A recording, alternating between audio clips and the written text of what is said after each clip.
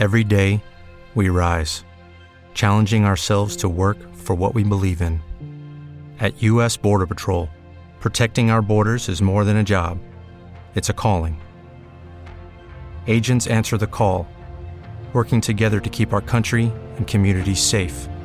If you're ready for a new mission, join U.S. Border Patrol and go beyond. Learn more at cbp.gov/careers.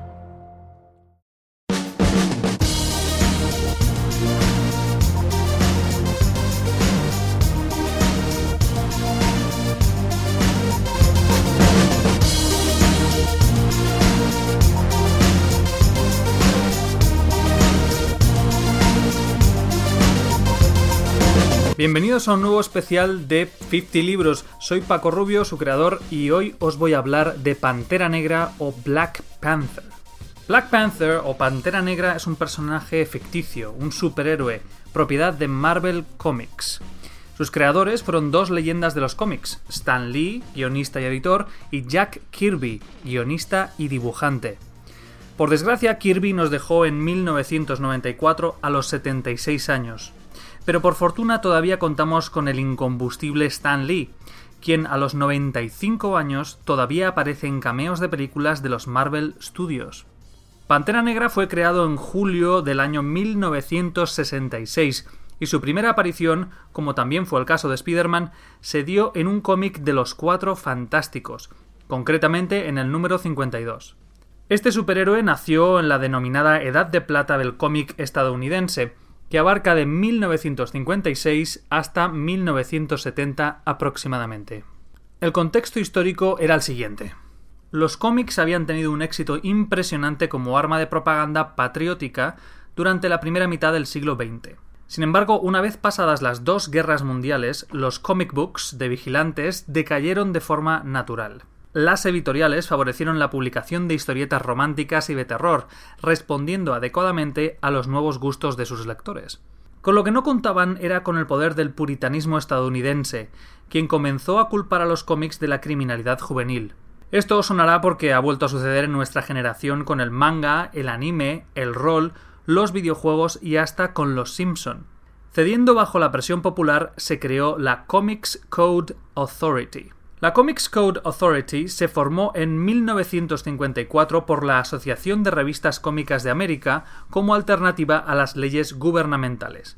La idea era que los editores de cómics estadounidenses se pudieran autorregular. Su código, comúnmente llamado el Código de los Cómics, estuvo vigente hasta 2011. Muchos han unido la creación de la Comics Code Authority a la obra del psiquiatra Frederick Wertham, La seducción de los inocentes.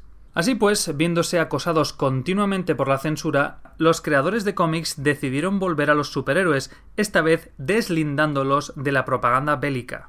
Nació así, como digo, la Edad de Plata del cómic americano.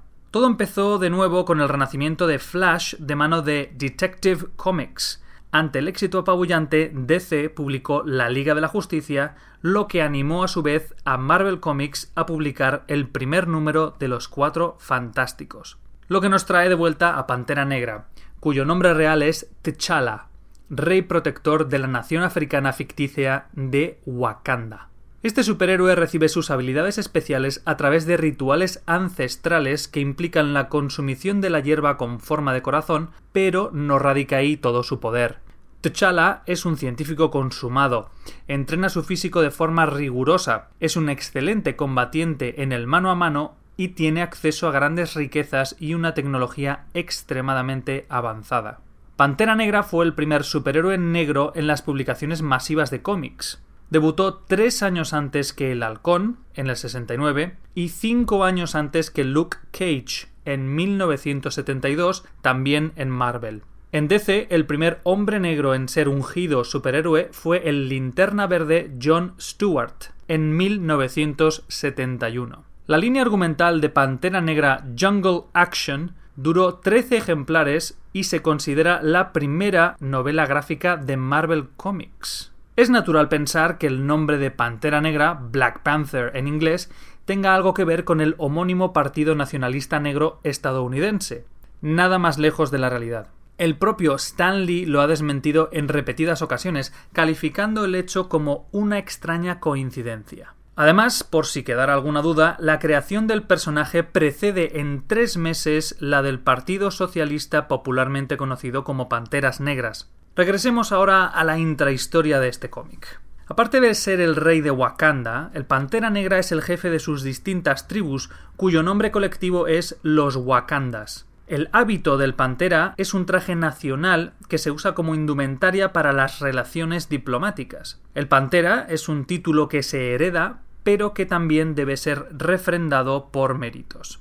En el pasado lejano, un meteorito compuesto de la sustancia ficticia Vibranium cayó sobre lo que más tarde sería el reino de Wakanda. La propiedad principal de aquel metal es que absorbe la vibración y es el responsable de las propiedades especiales de la planta con forma de corazón que otorga los poderes a los Pantera Negra, así como de los enormes avances tecnológicos de la nación africana. El rey T'Chaka, padre de T'Challa, siguió la tradición de sus antepasados y escondió el tesoro metálico de Wakanda de tal forma que los países extranjeros no tienen ni idea de lo que poseen. De hecho, para ellos, Wakanda es un país africano subdesarrollado más. T'Chaka es asesinado por el aventurero Ulysses Claw cuando éste descubre las reservas de Vibranium de Wakanda e intenta adueñarse de un buen pedazo de ellas. El resto del planeta es consciente de la existencia de este material, pero piensan que solo hay una pequeña cantidad en todo el planeta. El ejército de Estados Unidos, con la ayuda de Howard Stark, fabrica el escudo del Capitán América usando todo lo que se posee oficialmente de este material, creando una aleación de vibranium y acero para tal efecto. Tras el asesinato de T'Chaka, su hermano Xi'an pasa las pruebas para convertirse en el nuevo Pantera Negra. Mientras tanto, un joven T'Challa se educa en las mejores facultades de Europa y Estados Unidos. A su regreso, T'Challa combate mano a mano contra los 7 mejores guerreros de Wakanda y los derrota.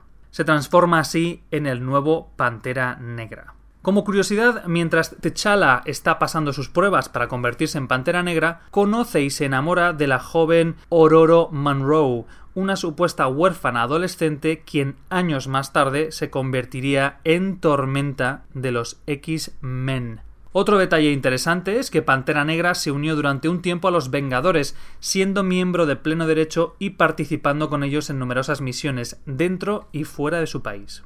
Asimismo, en su famoso encuentro con Daredevil, le revela que fue capaz de deducir su identidad secreta, la de el abogado ciego Matt Murdock. Como veis, este personaje, aparentemente secundario, tiene una importancia más que notable en el mundo y en la historia de los cómics. Me atrevería a decir que hasta tiene un papel reseñable en la aceptación y tratamiento de los negros o afroamericanos en los Estados Unidos. Sin duda, todos aquellos niños que leyeron las historias de este héroe africano tuvieron una mente más abierta a la hora de tratar con sus amigos y compañeros negros en sus colegios, universidades y trabajos. El arte, y especialmente el arte narrativo, tiene un poder inmenso de persuasión.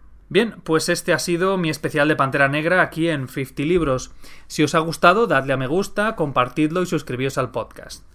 Os recuerdo que tenéis el nuevo canal de YouTube 50 Juegos a vuestra disposición y que podéis apoyar al programa económicamente comprando algo en Amazon con mi enlace de afiliado, haciéndoos Patreons del programa en patreon.com, comprando una camiseta en latostadora.com y teepublic.com, comprando una acuarela en la tienda de 50 Libros en Etsy o haciendo una donación puntual en paypal.me/50 Libros. Si tenéis algún tema que sugerirme para hacer un especial, decídmelo en los comentarios o en 50libros@gmail.com.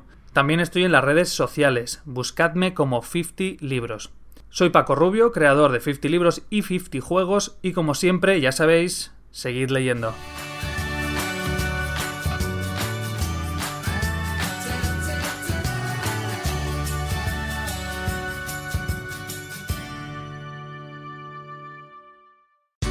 Here's a little-known fact. Almost half of all waste generated in Montgomery County comes from businesses, organizations, and government facilities. Reducing the amount of waste in your workplace will have a positive impact on our environment. It can also save you money on your disposal costs. Reducing waste and recycling at your business is easy to do and is the law in Montgomery County. Make it your business to recycle right. Learn more at montgomerycountymd.gov/recycle right or call 311.